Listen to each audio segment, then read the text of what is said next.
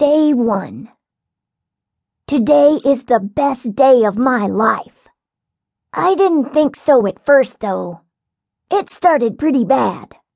I had been flying, minding my own business, when a strong wind pulled me crashing through the trees.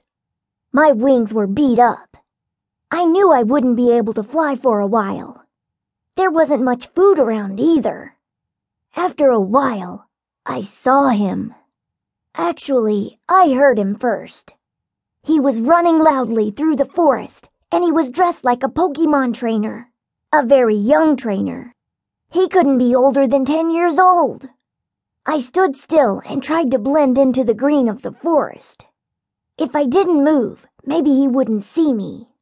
"Hey there, big guy," the boy said. Drat, he saw me. "Scyther, Scy!" I screeched back. Trainers were danger. "It's okay. I want to help you. You're hurt." The boy held out berries and I sniffed at them. The boy was hurt too, I saw. Beedrill stings. "Scy?" I eyed the berries and gobbled them all up. Long story short, the berries were tasty and the trainer boy wasn't so bad.